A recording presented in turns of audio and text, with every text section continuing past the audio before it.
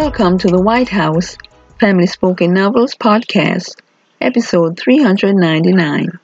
Today we're reading chapter 39 of the novel, All the Bishop's Children, Book 2, by Daniel Whyte III, with his wife Meriqua Whyte.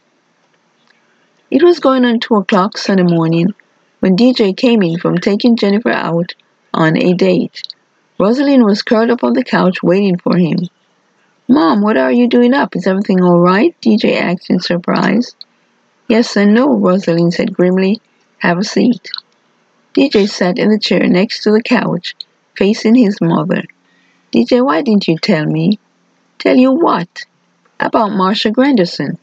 It took her mother calling me after 11 o'clock and leaving a message, insisting that I return her call, no matter how late the hour, to tell me her daughter was 2 months pregnant and that you are the father. Now don't deny it because they have no reason to lie. From what Mrs. Granderson told me, Marcia has been having morning sickness for the past month. She tried to hide it, but you can only hide such things for so long. Anyway, Marcia finally told her the truth. Are you going to tell me you knew nothing about it?" "Mom, I didn't know. Honest, well, now you know. If you keep doing what you're doing, then what do you expect the outcome to be?" Rosalind said. "So what are you going to do about this child? Abort it too?" A cold shiver ran up DJ's spine, causing him to flinch. He looked away. "How many girls out there are possibly carrying your child?" Rosalind asked. "Look at me, boy." "Well, you can't answer that, can you?" DJ remained silent. "Whether you like it or not, you and your siblings have a reputation to uphold in this community because of your father's position as Bishop of Love and Peace Apostolic Church. You can't go around impregnating girls. You can't bring that kind of shame upon your family name." "Were you thinking about that when you tossed the bag with the condoms on my bed? Or when you were fooling around with Reverend Dorset?" DJ wanted to voice his thoughts, but he remained silent. "I'm waiting for an answer," Rosalind said. "I can't even get mad, even if I tried." "I'll have to talk with Marcia and see what's going on, because she never said anything to me about this," DJ finally said. "Please do. And whatever you decide to do, just remember, 2 wrongs never make a right," Rosalind said. DJ went to his room without answering.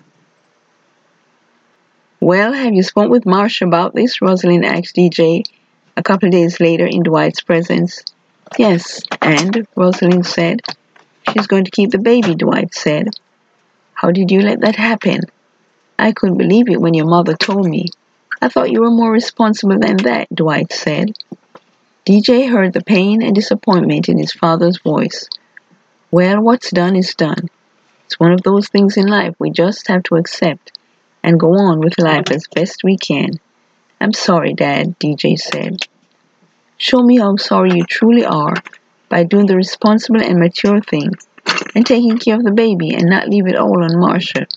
You say you want to be a man? That's what real men do," Dwight said. "Okay, Dad," DJ said. "I'll be a real man." "I blame myself for this happening," Dwight shared with Rosalind later that night. "What do you mean?" "If I had been firmer with him, if I had put the switch to his behind more often, rather than talk, if I had kept up with his whereabouts, then I believe this would not have happened. If I had put the fear of God in him," Dwight said. "You can't blame yourself for any of these children's misdeeds," Rosalind said lamely as she remembered tossing the condoms on DJ's bed. To date, she had not said anything to Dwight about the abortion and had no intentions of doing so. As they grow older, they have to begin taking responsibility for their actions. It's not on us anymore, especially when they refuse to listen to you. Dwight sighed. "I don't think you're really hearing what I'm saying." Rosalind remained quiet as they both settled down for the night. They enveloped themselves with their own thoughts that robbed them of a peaceful night of sleep. DJ was hit with a surprising revelation later that week that left him wondering about the dynamics of his family, but which also spurred him on in his promiscuous lifestyle. Thank you for joining us for this episode of White House Family Stories. You may purchase a copy of this novel and any other Christian fiction books read on this podcast from Amazon.com. Now, dear listener, please know that God, the divine author of all things, wants to write a great story with your life as well. But first, you must give him the pen by trusting him with the life he gave you and surrendering your heart to Jesus Christ as Savior. Here is how. 1. Accept the fact that you are a sinner and that you have broken God's law. The Bible says in Ecclesiastes 7:20, "For there is not a just man upon earth that doeth good and sinneth not." Romans 3:23 reads, "For all have sinned and come short of the glory of God." 2. Accept the fact that there is a penalty for sin.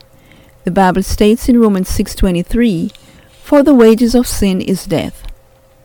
3. Accept the fact that you are on the road to hell. Jesus Christ said in Matthew 10:28, "And fear not them which kill the body, but are not able to kill the soul, but rather fear him which is able to destroy both soul and body in hell."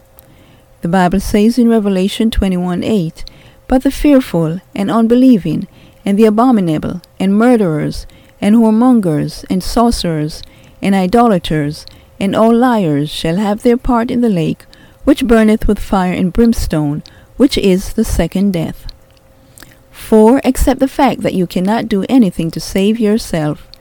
The Bible states in Ephesians 2:8 and 9, "For by grace are ye saved through faith, and that not of yourselves. It is a gift of God, not of works, lest any man should boast." 5. Accept the fact that God loves you more than you love yourself, and that he wants to save you from hell.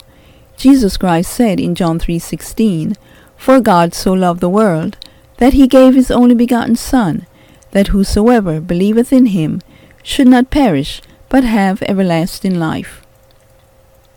With these facts in mind, please repent of your sins, believe on the Lord Jesus Christ, and pray and ask him to come into your heart and save you this very moment. The Bible states in the book of Romans 10:9 and 13, that if thou shalt confess with thy mouth the Lord Jesus, and shalt believe in thine heart that God hath raised him from the dead, thou shalt be saved.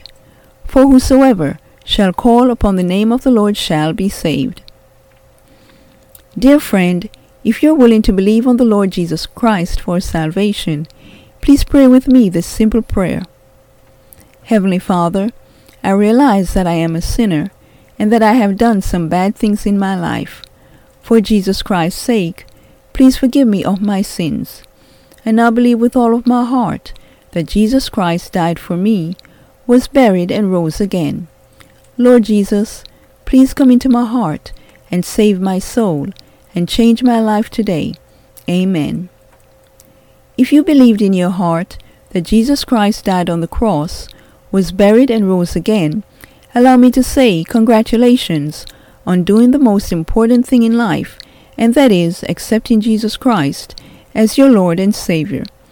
For more information to help you grow in your newfound faith in Christ, go to GospelLightSociety.com and read What to Do After You Enter Through the Door. Jesus Christ said in John 10:9, "I am the door.